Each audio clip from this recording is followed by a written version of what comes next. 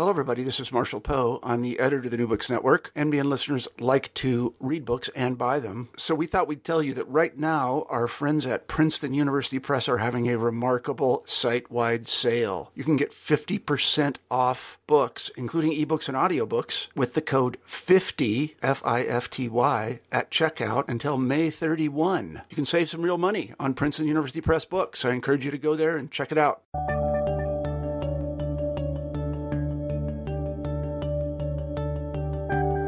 Hello, everybody, and welcome back to New Books in History. I'm Marshall Poe, your host. Each week we pick a new history book that we find particularly interesting, and we interview the author of that book. This week I'm happy to say that we have Michael Reynolds on the show, and we'll be talking about his new book, Shattering Empires, The Clash and Collapse of the Ottoman and Russian Empires, 1908 to 1918. Today we live in a world of nations. If you were born in the Republic of X, you probably speak Exian, and you're a citizen of X, and you would gladly fight and die for your Exian brothers and sisters. If, however, you were born in the Republic of X, and you are not by some self-proclaimed identity Exian, then you are, well, a problem. We see a lot of this in the headlines today. But it wasn't always so. Prior to the 19th century, people didn't live in a world of nations. They lived in a world of empires. Now, of course, in hindsight, we think of those empires as being comprised of nations, but the people that ruled them did not see them that way. They saw them as places where these sovereigns' writ ran. To them, there really were no nations.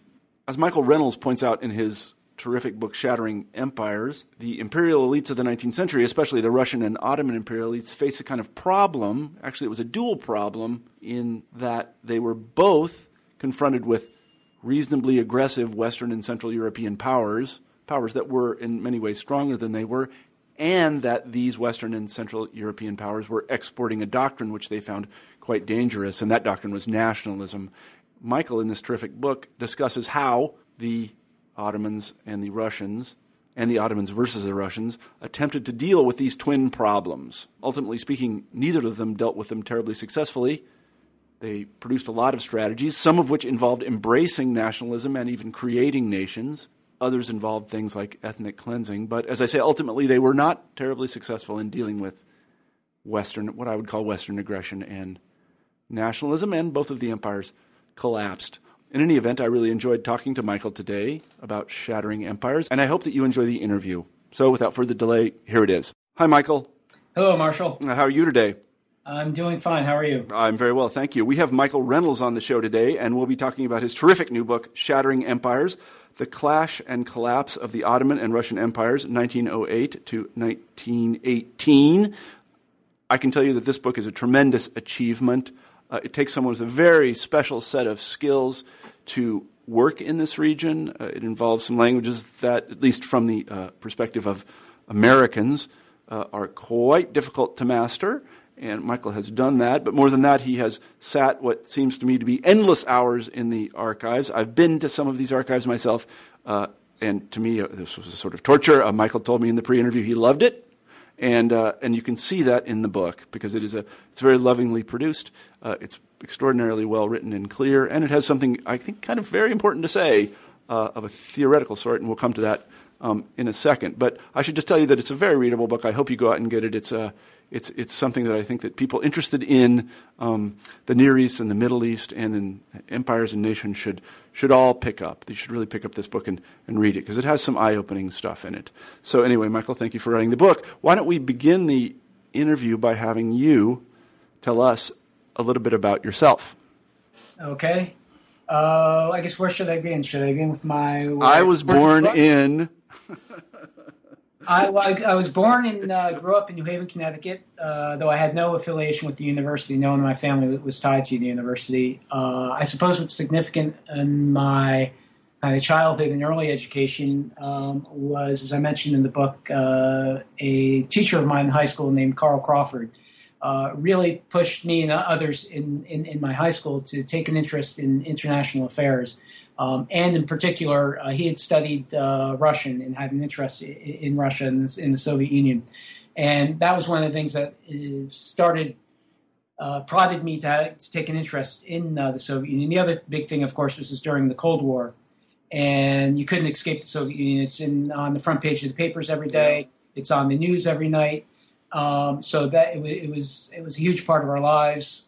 And also, in addition to that, I always had an interest in military history. And so, given that the Soviet Union was primarily a military rival, that also kind of sparked my interest in Russia and in the Soviet Union. But Carl Crawford, my high school teacher, was someone who saw I had this interest and really encouraged it. Cool. Tell us a little bit about how you came to study Russian-Ottoman relations in particular and in this period. Right. So I came back to the U.S. I graduated. This was after I'd gone through officers candidate school, but I had banged up my knee very badly in the last week there. So I was they graduated me, but put me as NPQ, not physically qualified. Right. And this was after the war with we have to say the first war with Iraq. There's all this talk of shrinking the military. So that didn't look like a very promising thing at all. Moreover, my Russian was fluent, and I had a great time there, and so much things are changing there. So let me go back, and I went back and worked for a law firm. I had no idea what I was going to do, but let me look into law, look into business, and try to figure out what I want to do. So I worked in Moscow for a law firm for 2 years, and it was while there I thought, well, what I could do is in law or business, you could make a lot of money doing this in the international sphere in particular. I thought that would be great because I could then retire early. I thought, retire early. Yeah. What would I do if I retire early? It's one of the things I'd like to do. I thought I'd love to read history and I'd like to learn languages. Yeah, you don't sound like the retiring type to me, Mike. But I realized when I thought, well, that's what I would do if I could retire early to read history and read languages. That only gets more difficult when you get older. At least you can read history, I suppose, but learning languages. I thought, that's really what I want to do. I better do it now. And so I decided to go to graduate school. And as an undergrad, I had been a government major, political science. Political science. Because I liked international relations. That seemed, that's what I should continue to do. Because they addressed many of the questions that interested me, and I always had some kind of skepticism about political science. But I started out in Columbia, which had a very good program in international relations and security studies. But after starting political science at the graduate level, I realized this isn't really what I wanted to do. It didn't stimulate me intellectually enough to convince me this is what I want to dedicate my life to. And it was while reading for his papers I was writing when I look into the history of Turkey and of the Ottoman Empire, I found I enjoyed reading those books. Mm-hmm. Whereas the political science ones, I could read them, but I kind of had to have to grit my teeth at times. And so when I came to graduate school, I realized what I wanted to do. I knew I'd spent a lot of time in Russia, had studied Russia, and thought, well, I'd like to combine this with Turkish. In part because I thought the Caucasus, which really interested me, was such a small area that I knew if you wanted to pass myself as an expert in the Caucasus, the chances are no one would really care. But I thought if you crossed to the other side, you could do it from the Turkish perspective as well. And I thought, well, also Turkey's part of this thing called the Middle East. The Middle East, I thought, is always going to be, it's always going to have interest. So I thought this would be a good combination. I also thought, well, I know that there's been a lot of interaction between Slavs and Turkic peoples, but that, by and large, has not been really explored. So I knew there would be a lot of things to do on the relations between Russia and Turkey, or between Slavs and Turkic peoples. Mm-hmm. So that was I wanted to learn. When I decided to learn, that was one of the reasons why I decided to learn Turkish. Another one was simply the experience that I'd had living in Russia. Learning Russian really opened up my eyes to seeing the world in a different way. And I wanted to repeat that process. Mm-hmm. I thought, one of the things going to graduate school is give me an excuse then to spend time in Turkey, and I'll be able to look at the world, again, from a very different vantage point. Yeah. So, that led me to graduate school. But the fact that political science, I could go through the problems I see with the discipline. But one of them was, particularly this time, there was a real animus towards area studies. Mm-hmm. And that included even spending time and really learning a language other than English. Mm-hmm. And so I realized that my intellectual interest and my career trajectory probably wouldn't fit political science very well. And I thought what I'd really like to do is Ottoman history. And that's brought me to Princeton, where I got my doctorate at Princeton, and worked with Shruku Haniolu, who was an expert on late Ottoman history, and then with Stephen Kotkin, who was an expert on Russian and Soviet history. Yeah. So why the period? Why this particular period? Sort of from the Young Turks to the early 20s. What fascinated you about this period, and why is it significant? I think it starts with my interest in Russian history, the fact that the Bolshevik Revolution was such a big event in world history, and I think in general, to understand the 20th century, you really have to know something about the Soviet Union. So the idea that this is an event of truly world historical importance. But at the same time, I knew, well, you had the fall of the Russian Empire and the formation of the Soviet Union, but you also had the breakup and collapse of the Ottoman Empire and the formation of the Turkish Republic. And given, again today with what's going on in the Middle East, in Egypt, and elsewhere, there's talk of the Turkish model and the idea of there's this Turkish road to modernity.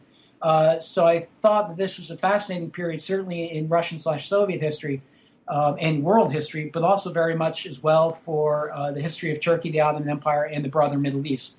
And so I thought these two things should really be combined. So that was. I knew it was both. It was a period of history that would interest me, but it was also one I thought that would had a greater significance. That you get an audience. You'd have an audience would be broader than merely specialists, let's say in Ottoman history, or merely specialists in Turkish history. So let's talk a little bit about the area which was being contested by these two empires before we talk about the empires. And it runs roughly from the Caucasus, and why don't you talk a little bit about the people who live there, and then into Anatolia, which is Turkey, and then across further into Iraq and northern Iran. And I think one of the things that people won't know about this place is that the people who live there are all in one way or another not all, but most speakers of some Turkish language. Kipchak Turk is what I call it. I don't know what you're supposed to call it, but maybe you could talk a little bit about the region and its peoples. Right. When so most of the book does focus on this border region between the Russian Empire and the Ottoman Empire, as you said, stretching from the Caucasus, including Eastern Anatolia, that today we'd call Eastern Turkey, and then along the border of Turkey and Iran, and then into northern Iraq. So I knew I wanted to do this period, but I wasn't actually focused on that geographically. That really came out when I went off to the archives in Istanbul, to the Ottoman archives, and started just looking for anything to do through the catalogs, any interaction with Russia, because there's been so little written on the topic of relations with Russia in the beginning of the 20th century that I had nothing really secondary sources to go by, and so I was just what's in the archives. And it kept popping up the stuff of Russian interaction with Kurds and Russians running around Eastern Anatolia. And then I realized, wow, this is really there was a lot of activity going on in the border regions. Because I knew people always think of the Straits, the Black Sea Straits, as being a critical thing in Russian-Turkish relations, which they were, but there was a whole lot going on in the border regions. So to speak about those regions, I guess where do I begin? They are a very complex region, and to this day they are a complex region. I guess just to start off in Eastern Anatolia, at the beginning of the 20th century, you sort of, just to name some of the main groups there, of course you had Turks there, but in my reading of, and one of the things that makes this region so difficult to study is we don't have any solid information on the numbers, absolute numbers of population. Those are very much estimates and guesses, and nor do we have, let alone do we have anything real precise numbers of that would break down the population by ethnicity or even religion. So you certainly have Turks in this region, but you also have the other main groups are the Kurds. Would probably, my estimation, it's certainly the plurality in this region, perhaps even the majority. You have Armenians are, at this point in history, a very large part of Eastern Anatolia, probably something around 25% of the population. You also have Assyrian Christians.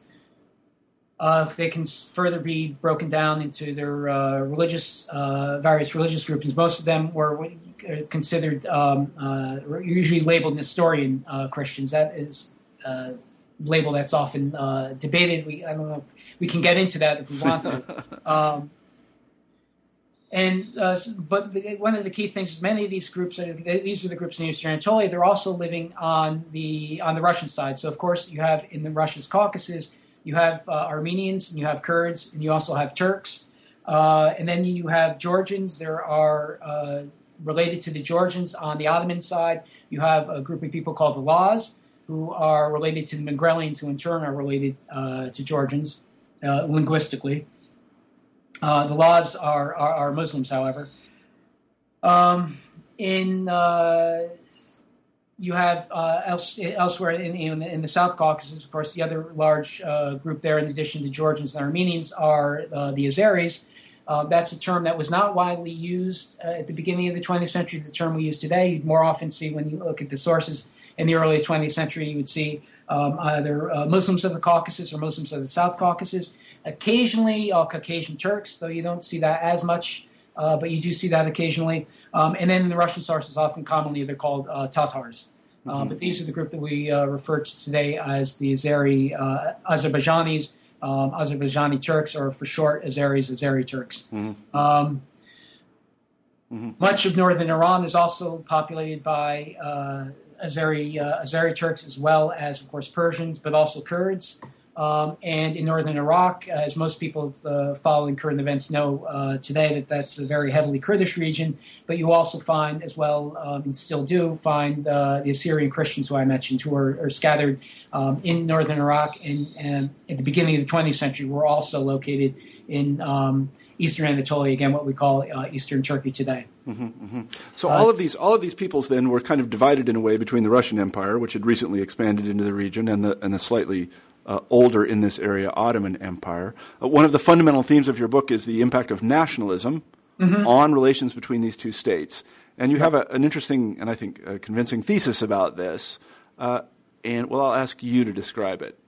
I was hoping that you would. Well, I will. No, I'll be happy to do it, at least on my reading. And it is basically that nationalism did not grow out of the ground. No. That in fact it was seen and recognized as a political tool by elites in the Ottoman and Russian Empire, and then used, often very cynically, for what are really purposes of national security. That's correct. So in studying this, the way the history of this region, to the extent it's been written on, and then there had been some books on this the history of this region, before mine, but there wasn't an expansive historiography by any means. But generally, the focus that people always took was to emphasize the role of nationalism. That this was, the Ottoman Empire was an empire that was torn apart by nationalism, as these various non-Turkic groups wanted to break away from the empire, and then in response to that, then the Turks adopted their own nationalism, and sort of nationalism is seen as this fire that gets out of control, that the empires can't control it.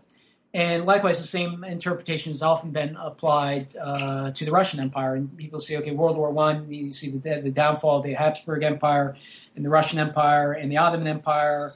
And these empires are all brought down by this nationalism. And sort of oftentimes there is a moral attached to this story, which is that when you repress nations, it can only work for so long, and eventually it's going to destroy you. And that was the mistake that the Ottomans made, and the Romanovs made, and the Habsburgs made, was that they repressed these nations, and one day finally they broke free.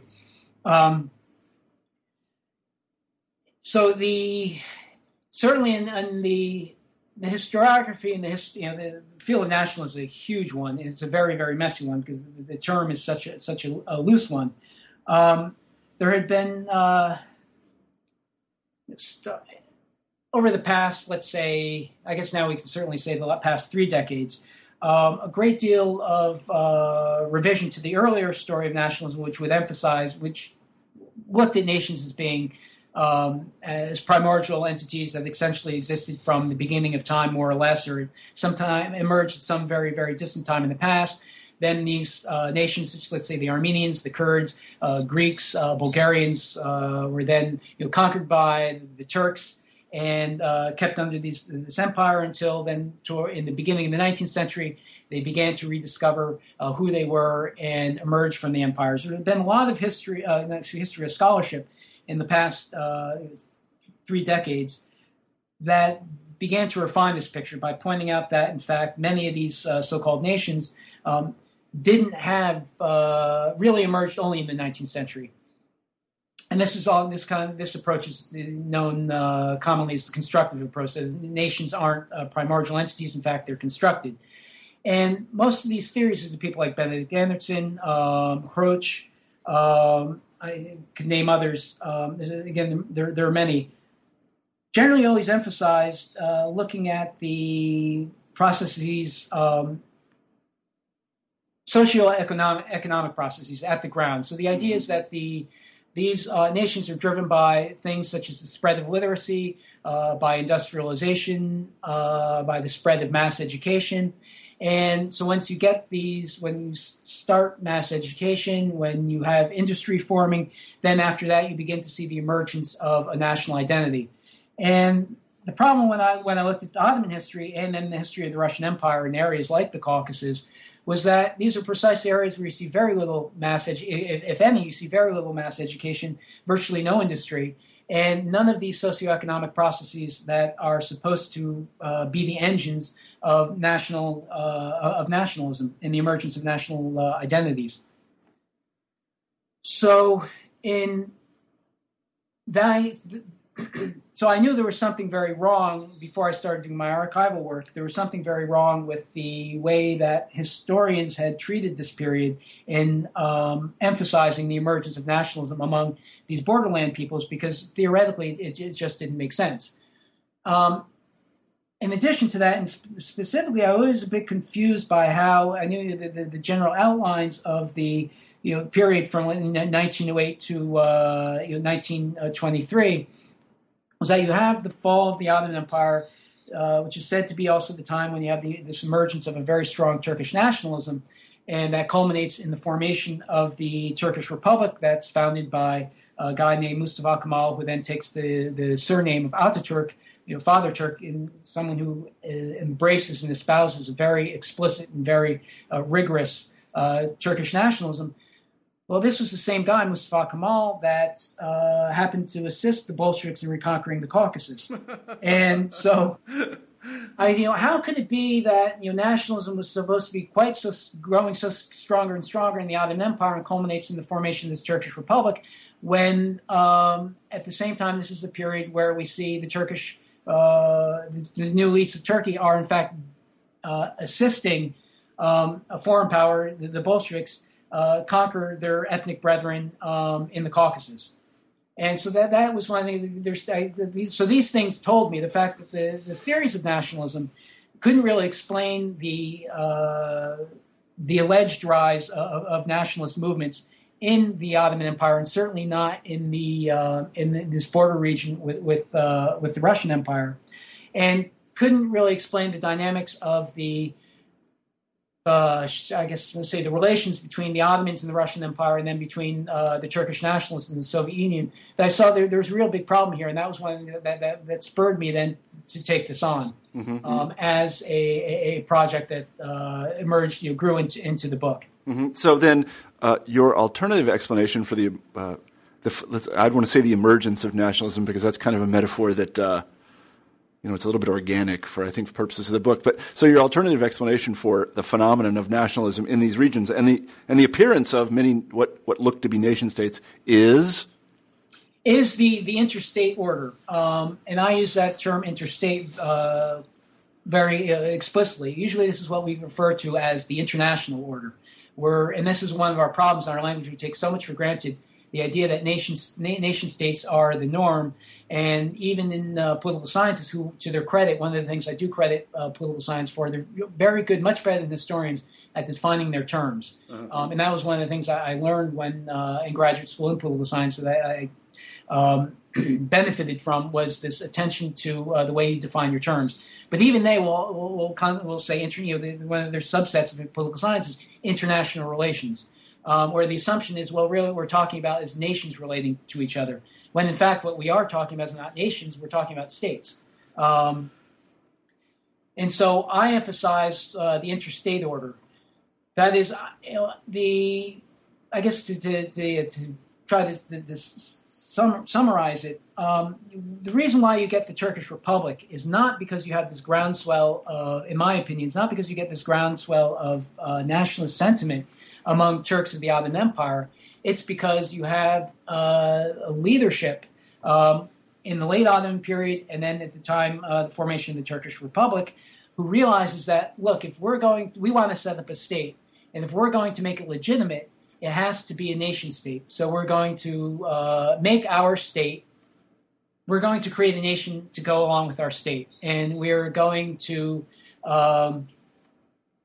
convert, essentially, the population that lives within the borders of our state into a nation. And this was not exceptional at all for the Turkish Republic. To the contrary, this is a pattern that is repeated throughout the Balkans and throughout the world.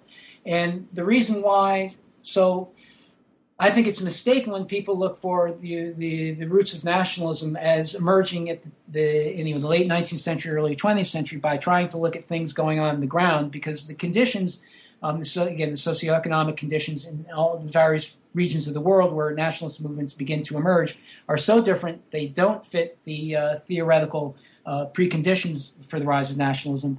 But what you do see, the emergence of political movements that want to claim independence and sovereignty, and they realize that the best way to do that is by making their claims in the form of in nationalist terms. So really, this was a political program that they were using in order to, I want to say in hindsight, save what remained of the Ottoman Empire. Because as you point out in the book, many of the Young Turks and the people that followed them were from the Balkans. And I think that you say, and correct me if I'm wrong, that they realized pretty early on that this area, which they highly prized and was very, very valuable to them, was irretrievably lost. And so they needed to create what we would call a political base someplace else. Absolutely. As the Ottoman, the ruling elite of the Ottoman Empire, in particular the Committee of Union and Progress, this is a group usually known in English as the Young Turks. That's a phrase I don't really like because it's not a term name that the Committee of Union and Progress used for themselves. Yep. It was one that was imposed from the outside, and it reflects this assumption, which was the dominant assumption among Europeans at the time, like Western Europeans, that the world is naturally divided up into entities called nations, and that the natural division humanity is naturally divided up into nations, and each of those nations has a right to its own state. So when you had this group, the Committee of Union and Progress, restores the Constitution in 1908, they're referred to as the Young Turks. Mm-hmm. But they themselves call themselves Unionist is probably is the best term to use. That's the one that they use themselves. The short for the name of their political party, the Committee of Union and Progress. And their number one priority was to save their state. First to save the Ottoman Empire, and then when they saw that going down, then to save what could be salvaged of it. And that's what eventually becomes known as the Turkish Republic. Let me ask you this question. The perspective that you bring to the production and spread of nationalism, which I think is the correct one, and you show it with good archival materials, that is that elites in both the Russian and the Ottoman Empire were very concerned to use nationalism to their benefit. Right. This perspective puts a number of events that I thought we had kind of settled in a really entirely new light. I don't know if it's an entirely new light because I don't know the historiography very well, but the two I'm thinking about that I want you to talk about are, one, the Ottoman decision to go to war on the side of the Germans, and then two, what we call the Armenian Genocide. So why don't we begin by talking about the Ottoman decision to go to war with the Germans? Why did they do that exactly? The Ottomans, I think really the best person on this is Mustafa Aksakal, who wrote the great book, The Ottoman Road to War. The Ottomans, when they make the decision to go to war with Germany, it's not a very difficult one to understand from my perspective. They face three great. World War I. When World War I begins, it's a struggle between Germany and Austro-Hungary on one side, ranged against the Russian Empire, Britain, and France. And so the Ottomans look at this: should we get involved in this war, or should we not? When they realize this war is going to have a decisive impact on the balance of power, not just in Europe, but in the world, and more specifically with regard to the Middle East. So they realize whatever happens in this war, we're going to be directly affected by it. Their the main threat that they realize is not so much, this is the thing about the breakup of the Ottoman Empire, was really not so much driven by internal rebellions and nationalist, let alone nationalist movements. There was certainly a problem. The Ottomans were constantly engaged in suppressing various uprisings, and this isn't merely a phenomenon of the late 19th century or the early 20th century. It goes throughout Ottoman history that they're often faced with various kinds of rebellions. But really, the main problem, the biggest challenge they face, are the great powers. That is, in particular, the Russian Empire, which is their number one existential threat, and that's something that's often forgotten by or overlooked by both historians of the Ottoman Empire and those more broadly dealing with the Ottoman Empire, that their faces have been facing a huge threat from Russia for quite some time. So in looking at World War I, they know our number one enemy is the Russian Empire because they're vastly stronger than us, and they're also right on our doorstep. You can't ignore them, and they're breathing down our necks. But in addition to that, you also have the British Empire. The British, of course, took Cyprus. They also took Egypt. It was still in 1914 nominally under Ottoman control, but everyone knows that was only nominally. And the British are also becoming more influential in the Gulf area. The Gulf area here, I mean the Persian Gulf and the Arabian Peninsula. So the British are only increasing their influence in the Ottoman Empire. The French, too, have become a real concern to the Ottomans because they are more and more active in the Levant, in the areas that we know today as Lebanon and Syria, which, of course, after World War I, the French do take these areas under their control. So these are the three greatest security concerns to the Ottomans. And then you have, fighting them are the Germans and the Austro-Hungarians. Now, the Austro-Hungarians, they have a long history of fighting with the Ottomans, but the Ottomans recognize at this time the Austro-Hungary is at best just trying to hang on to its own territory. It doesn't pose the same kind of threat to the Ottomans as do the Russians, the British, or the French. And then you have Germany. And Germany, at this point, has no immediate claims on Ottoman territory. There's no borders of any sort with the Ottomans. And Germany is, in addition to not posing any threat to the Ottomans, Germany is the prime enemy prime rival to the British, to the French, and to the Russians. Germany is, moreover, arguably the most powerful state in Europe, and it certainly is arguably also the most advanced. So if you're looking from the Ottoman perspective, you're looking for an ally, Germany is clearly the one that you should ally with, because they are the enemy of your enemies, and they have posed no direct threat to you, although there was concern among the Ottomans that in the future the Germans might be a threat, but for the immediate future, they don't pose a threat. And they stand a pretty good chance of winning this war. So when the Ottomans throw in their lot with the Germans, it makes a great deal of sense. It's not a mystery. At the same time, I should put out there was discussion of maybe joining with the Entente, and there were some Ottomans who favored joining with the British and the French. And I could get into there were specific reasons then why the Entente was never really all that interested in bringing the Ottomans in on their side. And even there were among the Germans some concerns that are the Ottomans going to help us out in this war?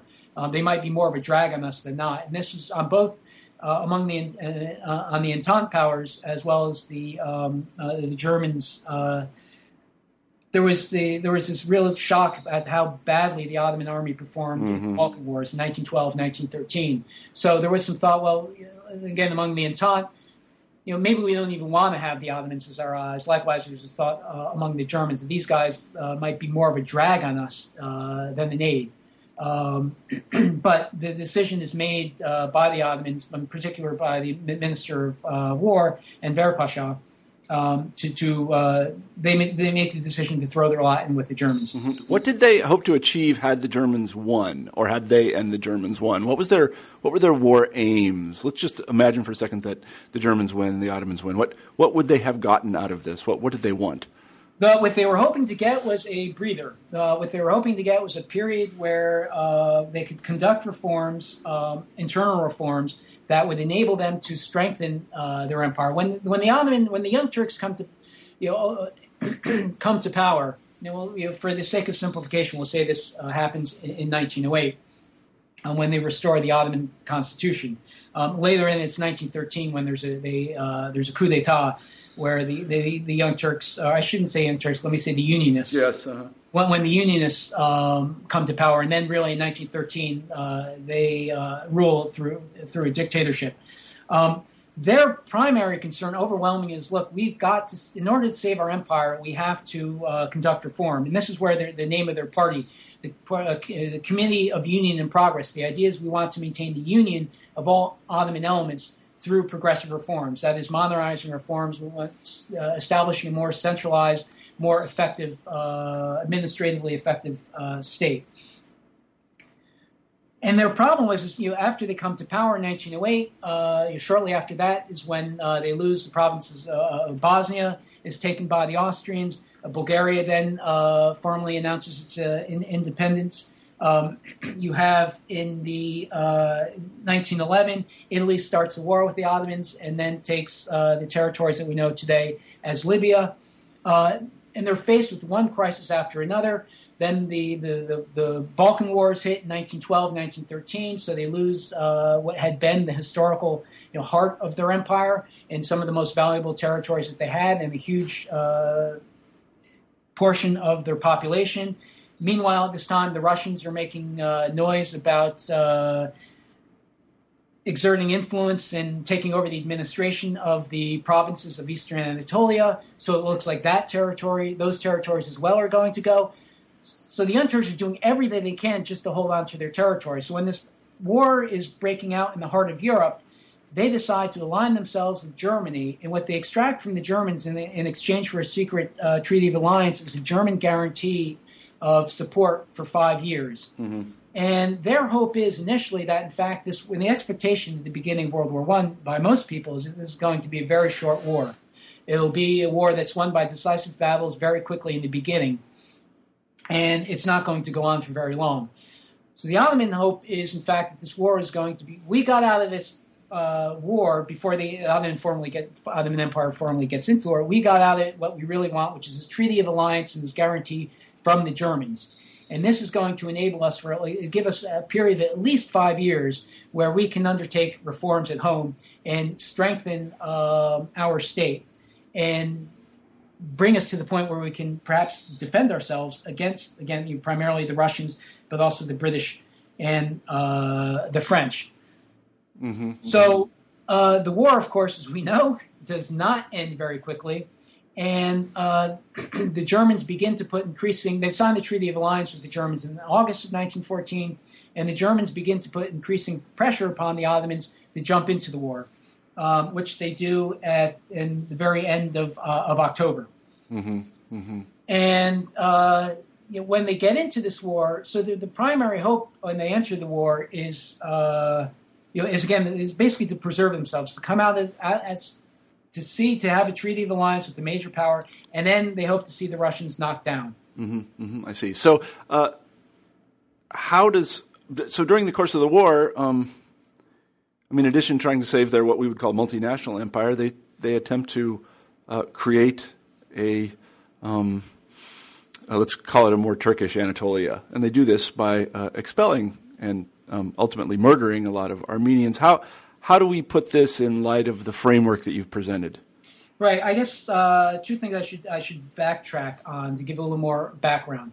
So in the Ottoman Empire, there's this assumption, a common assumpmption, you see this repeated in all sorts of books, that the Ottoman Empire jumps into World War I because it's run by these crazy young Turks who are driven by this Turkish nationalism and have a very strong irredentist ideology.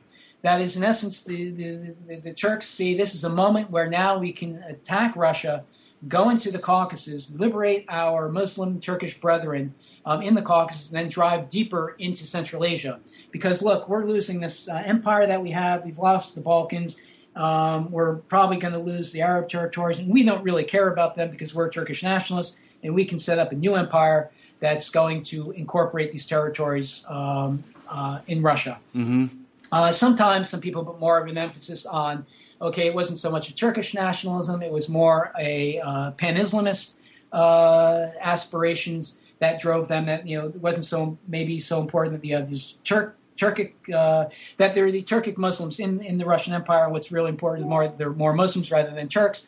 And then kind of a third variant on this is this idea of Turanism, which is kind of a vaguer, looser, more flexible version of Pan-Turkism, where you could, that would, the idea here being that the Turks and other peoples emerge from this mythical place called Turan, and that they share certain common Turanic bonds between them.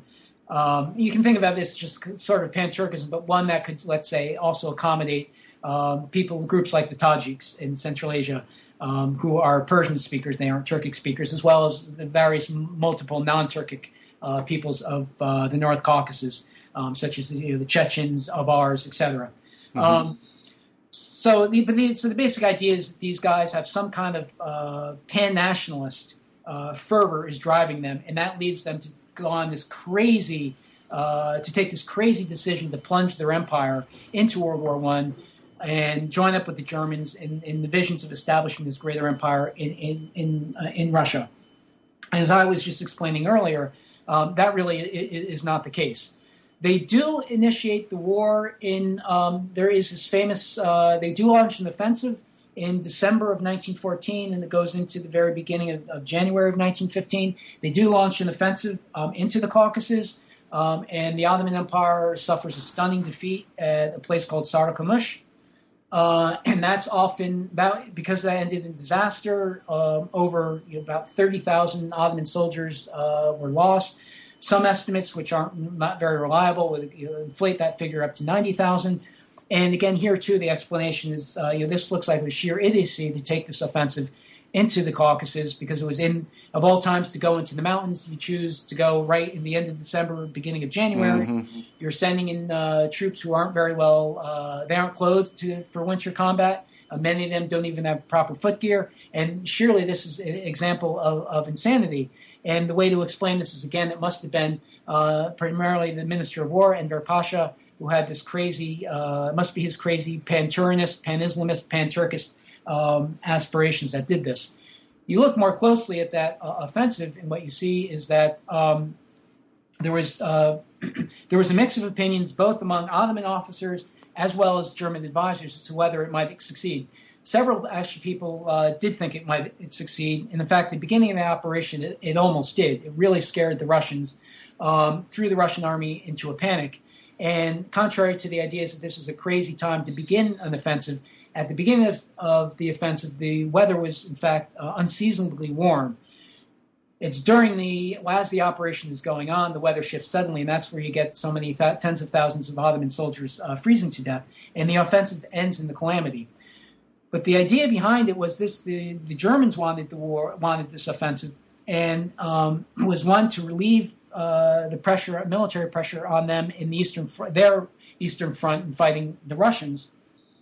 This would force the Russians to divert forces from Eastern Europe down to the Caucasus. And then also, if you're going to go to war with the Russian Empire, and you're the Ottomans, where else can you really attack but the Caucasus? Right. And in fact, one of the things I discovered was the initial plans were to have an amphibious invasion that would be in the areas that we call today Ukraine. Mm-hmm. And so there wasn't, and there was talk even of perhaps we could even get the Cossacks on their side, which sounds really quite bizarre, and it was. But when you look at the Ottoman strategic thinking at the beginning of the war, you don't find much at all idea that we really need to liberate the Muslims of the Caucasus, let alone that we're going, or this idea that we're going to invade the Caucasus. That's our number one objective. And I could go through the which I do in the book. I talk about the fact that most of their mobilization plans they're expecting to go on the offensive in the Balkans. And so really the decision in Sarkomish is, one, we need to attack the Russian Empire because we've joined this war. The Germans need to have relief. And the Germans were saying, we're not going to keep the money flowing to you until you start this. And the place to start, the only place where you can really effectively attack the Russians is through the Caucasus. So this defeat is catastrophic for the Ottomans at Sarkomish. And after that defeat is when the Russian army begins to roll into the Caucasus, and the Ottomans face a great deal of have a very difficult time, and they can't hold back the Russian army. I mean, the Russians in the previous wars that they had fought with the Ottomans in the 19th century had rolled into as far as Erzurum quite easily, and it looks like they're going to be able to repeat the same thing. So the point is, after Sarkomish, the Ottomans realized we have the Russians pushing on us from the Caucasus and from northern Iran. We're losing on that front. Then also in April of 1915 is when you have the British and the French are mounting an offensive on the Black Sea Straits. That is the Dardanelles. And the idea is then we'll capture the Dardanelles Straits and then drive up to Istanbul. And they'll capture Istanbul and open up the Bosphorus and all of the Black Straits to Russia, so that then the Entente powers can supply Russia. That we're faced, everything is falling apart. The Russians are pushing in on us from the east. We have the British and the French pushing up from the south. It looks like they're going to capture the capital. We're losing everything. And it's at this time in 1915 where they undertake a series of decisions to start deporting Armenians in particular from eastern Anatolia, and then they expand this elsewhere in Anatolia. This is one of the most highly contested areas of historiography. It's certainly, I think, the hottest issue in Ottoman historiography. And this, Ottoman, I mean the whole gamut from the founding of the Ottoman dynasty, 1299, to the end. It's also one of the most controversial issues in, I think it's fair to say, in Middle Eastern historiography, although there are plenty of others. Yeah, that's true. Middle Eastern historiography does not suffer for lack of controversies. So these deportations begin in 1915. There's a lot more we know about deportations today than we did know. I think even fair to say, certainly within the last 10 years, I think even the last 5 years, a lot of much better research has come about. The way that I see the deportations, according to everything that I've read, both the things I've read in the archives and then the other new scholarship emerging, is that the deportations do begin with the idea of this is a security practice. And in fact, the Russian Empire in World War I is the one that really initiate deporting problematic, we'll call them for right now, problematic population groups and that's problematic from the standpoint of state decision makers. We can talk about why they think they're problematic. Is that a fair or an accurate classification, or is there something else going on here where this idea that these population groups are problematic? That's not a new thing in history, and it's not a new thing in World War I, but it's often overlooked that the Russian Empire undertook, before the Ottomans began mass deportations, the Russian Empire undertakes mass deportations, one on their front with Germany, where they deport large numbers of Germans and Jews, and Eric Lohr, among others, has written on this. And they also undertake deportations of Muslims from the Caucasus. So the first mass deportations in the Ottoman Russian borderlands are conducted by the Russians. And it's something the Ottomans are very much aware of. And in fact, when the deportations of Armenians begin, the Ottomans, in fact, point to the example of what the Russians did to Muslims who live in what today we know as Georgia. The El-Ashkirt Valley is where they deported, the estimates, I think, are about 70,000 Muslims, and they destroyed the villages, etc. So the idea of identifying population groups, by identifying groups based on ethnicity and taking ethnicity to be a politically important marker, is not an Ottoman invention, but it's one that's certainly applied by the Ottomans in 1915. And they identify the Armenians are a problem because they have this ethnic identity as Armenians. They are initially deported, I believe it is because of security reasons. There are Armenian partisans who are operating behind Ottoman lines, who are conducting acts of sabotage. Some people argue these acts of sabotage really weren't that significant. I can definitely, that might be the case. This really needs to be one of those things that really needs to be studied. But I can definitely tell you that the Ottoman military leadership was genuinely concerned about the possibility of partisan activity, not just the possibility, about the fact of partisan activity in the rear. And when you read the dispatches and communications between Ottoman officers discussing what is going on, are we being attacked? Are we not being attacked? I see there's real concern, and there's also real effort to try to figure out what's going on. There are times when Ottoman officers write, well, there are rumors that this Armenian population of this town is engaged in activities against us, but in fact that appears not to be the case. So you see, I see at least a genuine attempt to understand what's going on. So the initial idea is get rid of these population groups because they are inherently disloyal to us and they are supporting partisan activity.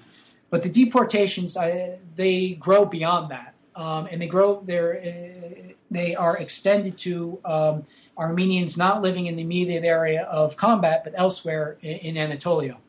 And this is where I think that it's the security explanation, in the immediate sense, the security explanation that this is a time of war and we need to get rid of these people because they are conducting or supporting partisan activity in our rear, doesn't apply. It looks to me, and this is in particular a young scholar who writes in Turkish by the name of Fuat Dündar, has done a great deal of research on this by looking at Ottoman policies, not only towards Armenians, but what were they doing with other non-Muslims, whether they were not simply with non-Muslims, but what they were doing with Muslims as well. And to cut to the chase, you see a mass deportation of Armenians, particularly from Eastern Anatolia, but elsewhere. And you see an effort to settle Muslims, and particularly Turks, in those regions that were evacuated by Armenians, in an attempt to resettle non-Turkic groups, particularly the Kurds, in areas of Anatolia, that is, again, what we think of today as Turkey, in the western parts of Turkey, in what looks like an effort to promote the long-term homogenization, the cultural homogenization of the population to form a Turkish nation. Mm-hmm. And so, with the Armenians, the problem with the Armenians is that very difficult to, in addition to the fact that they're believed by there are a number of problems. One is that the Armenian question is not a new one. It doesn't emerge in 1915. And this is something I discuss in the book, and it's very important to understand what was going on in diplomatic circles prior to World War I, that there had been a great deal of, let's say, great power interest in the conditions of Armenians beginning in the late 19th century, conditions of Armenians under Ottoman rule in the late 19th century. And when a lot of that, certainly from the Ottoman perspective, I think they're by and large justified in looking at it this way, that interest by the part of the great powers, including the Russians, was really not so much interest in the security of the Armenian population living in Ottoman Eastern Anatolia, but rather they saw this as a lever, or that is, the Armenian question was was a device through which they could exert their influence in Ottoman Eastern Anatolia, which prior to World War I was shaping up more and more, not as a zone merely of rivalry between the Ottoman and the Russian empires, but between the Russian Empire and the British and the French and the Germans as well. So when the Russians were looking at this territory, Eastern Anatolia, what they saw as the problem was, one, they realized our Caucasus was termed by Russian statesmen as our turbulent Caucasus. This is a term, incidentally, which is quite applies very well in the present day. Yeah. Still is a very turbulent area. Russian statesmen look at this area as our turbulent Caucasus and saw it as a zone of vulnerability, and one that was could be a real problem. They faced it's inherently unstable, and they feared the possibility that the British, the French, or the Germans might be able to destabilize this region if they could establish a presence in Eastern Anatolia. So this is prior to World War I. Yeah. So the Russians aren't so much concerned about what the Ottomans can do to them. What kind of threat can the Ottomans pose? Because the Russians look, the Ottoman Empire is weak, and it's not going to be in existence. It's a matter of time before it disappears. And but what we need to worry about is the possibility of a failed state emerging on our southern Caucasian border. That's today what we would call a failed state. And just as we think of failed states today as being zones where terrorist groups and other illegal formations can emerge and then spread instability to surrounding regions, that's precisely what they were fearing, was that it would become a failed state zone of instability that would be, in and of itself, would be a threat to them, but particularly if the British or the French or the Germans started mucking around there. So the Russians know or begin to think that we need to extend our influence into this region. And this is where one lever with which they could do this was by pointing to Ottoman mistreatment of the Armenians. So prior to World War I, the same time they're insisting, and this was in the Treaty of Berlin signed in 1878, one of the things that the Ottoman Empire was obliged to do was to carry out reforms to provide for the security of the Armenian population living in Eastern Anatolia. And that gave the prerogative, didn't give the obligation to the great powers to intervene, but it did give them the prerogative to intervene. And during when you have these horrid massacres of Armenians in the middle of the 1890s, interestingly enough, the Russians, in fact, not only do they not intervene, they actually shut down any chance of intervening. The possibility is raised by the British. Maybe we should intervene in this case. The Russians say no because they don't want. They're afraid that the British might be able to exploit such intervention to their own interests, that is, to the interests of the British Empire. So, but suddenly with the Balkan Wars, with the Ottoman losses in 1912, 1913, and the Balkan Wars, the Russians are really afraid now. The Ottoman Empire looks like it's so weak it might collapse at any moment. In fact, it's not going to. It's not only can the British or the French easily push over the Ottoman Empire, but it looks like even the Greeks or the Bulgarians can. And there might be a possibility Greece or Bulgaria, some small Balkan power, might actually go in there and capture Istanbul and eventually destroy the Ottoman Empire, and the Russians would be faced with this chaos emerging on their southern borders. So they begin to start pounding the table and demanding that the Ottomans carry out reforms that had been carry out their obligation in the Treaty of Berlin and institute reforms in Eastern Anatolia that would then provide for the security of the Armenians. Because the problem is that this territory is kind of a low-level infighting going on between the Kurdish tribes of the region and the Armenians. Now, without getting into the details here, it's a fascinating story that's, again, one that I discussed in the book. At the same time that the Russians are pounding the table, demanding that the Ottomans carry out reforms to provide the security of Armenians, the Russians are also encouraging a Kurdish insurgency. And that Kurdish insurgency is aimed primarily at not only the Ottoman government, but it's also very much aimed at the Armenians. And the Ottomans are aware of this. At the same time, we're being blamed for not providing the security of the Armenians. It's the outside powers that are also fomenting strife between the Armenians and Kurds. And this they saw was the same pattern, the same way they had lost Macedonia. Rightly or wrongly, the Ottomans saw in Macedonia, they were blamed for not being able to control various insurgent groups, control Macedonia. They were faced by a number of insurgencies there, which they believed were being supported by outside powers. You have a very similar dynamic then now seems to be playing out in Eastern Anatolia. So the thing that the Ottomans take away from this is that essentially as long as we have Armenians living on our territory, and living out here, and particularly in Eastern Anatolia, we're never going to have peace because there's this intractable conflict between Kurds and Armenians, and outside powers are constantly can always help.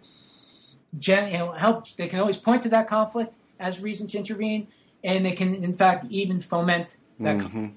So therefore, the thing we need to do, and this is how it looks to me, is that the decision is made to deport Armenians for security reasons. But then the Minister of Interior, Talat Pasha, I think makes the decision, look, we've got a lot of these Armenians on, we're moving them out of Eastern Anatolia, we're moving them into Syria, in particular to a desert region known as Deir Zor, and we're moving them out of there. And if a lot of them died off, it wouldn't be the worst thing for us because we're never, ever going to have any kind of peace or stability in Eastern Anatolia. As long as they're there. And one of the things, the things that surprised me when I started my research is that, the assumption that, there was a great deal of Armenian sympathy towards Russia, and sort of the Armenians are always seen as the cat's paw of Russian imperialism.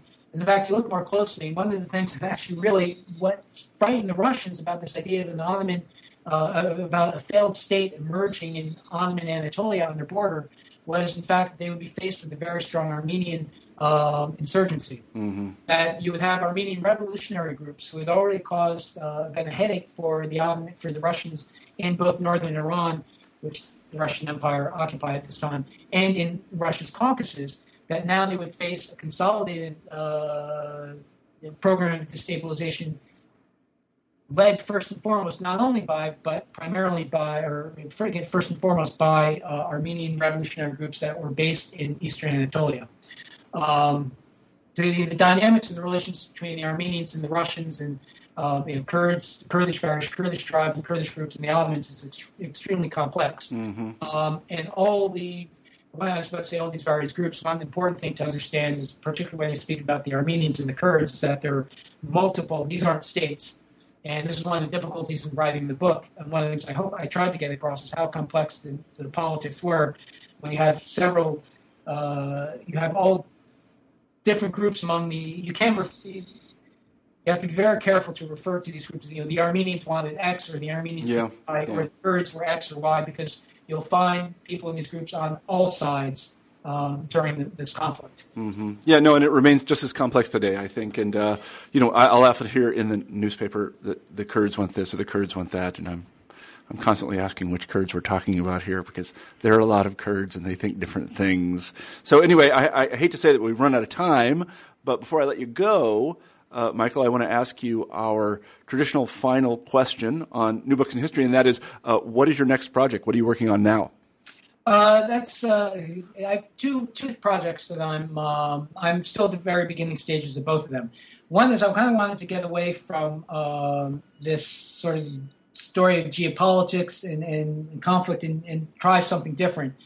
And one of the things that originally had me interested in doing this comparison between Ottoman and Russian stuff, and picking the period of the Bolshevik Revolution of 1970, so this period of early Turkish Republic, late Ottoman, and then Soviet and Russian history, was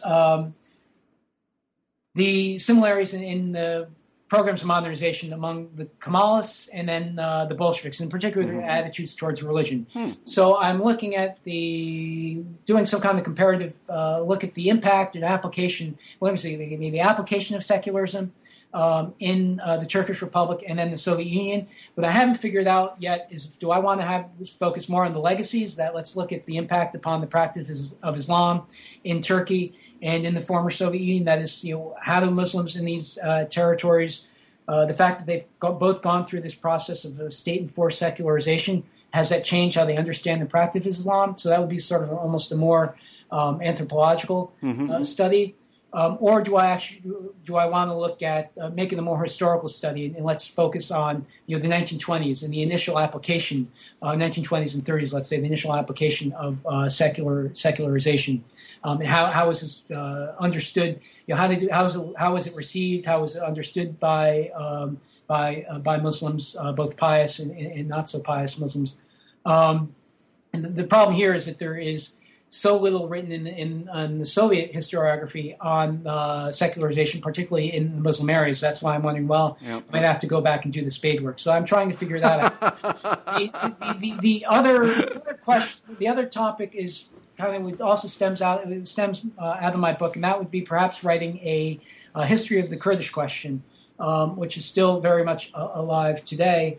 And I would perhaps trace it from what I see really its emergence in the 19th century's it's always been very closely tied up with international, or again, I should say, interstate politics, and it continues to be very much tied up with those dynamics. Uh-huh. And to see its emergence from the late 19th century to the current, not the late 19th century, but the early 19th century to the current day. Because again, one thing that I could bring to this is, in addition to being able to work with Ottoman sources, would also be bringing in the Russian and Soviet role in this, because the Russian Empire has played a very important role in the development of Kurdish politics, and likewise, so did the Soviet Union for much of the 20th century. Well, that should keep you busy for a while. It will. Keep you out of trouble there, I hope. Well, we've been talking to Michael Reynolds today about his terrific book, Shattering Empires, The Clash and Collapse of the Ottoman and Russian Empires, 1908 to 1918. I urge you to go buy it. Michael, thanks very much for being on the show today. Thank you for having me. Sure. Bye-bye. You've been listening to an interview with Michael Reynolds, the author of Shattering Empires, The Clash and Collapse of the Ottoman and Russian Empires, 1908 to 1918. I'm Marshall Poe, the host of New Books in History. I hope you have a great week.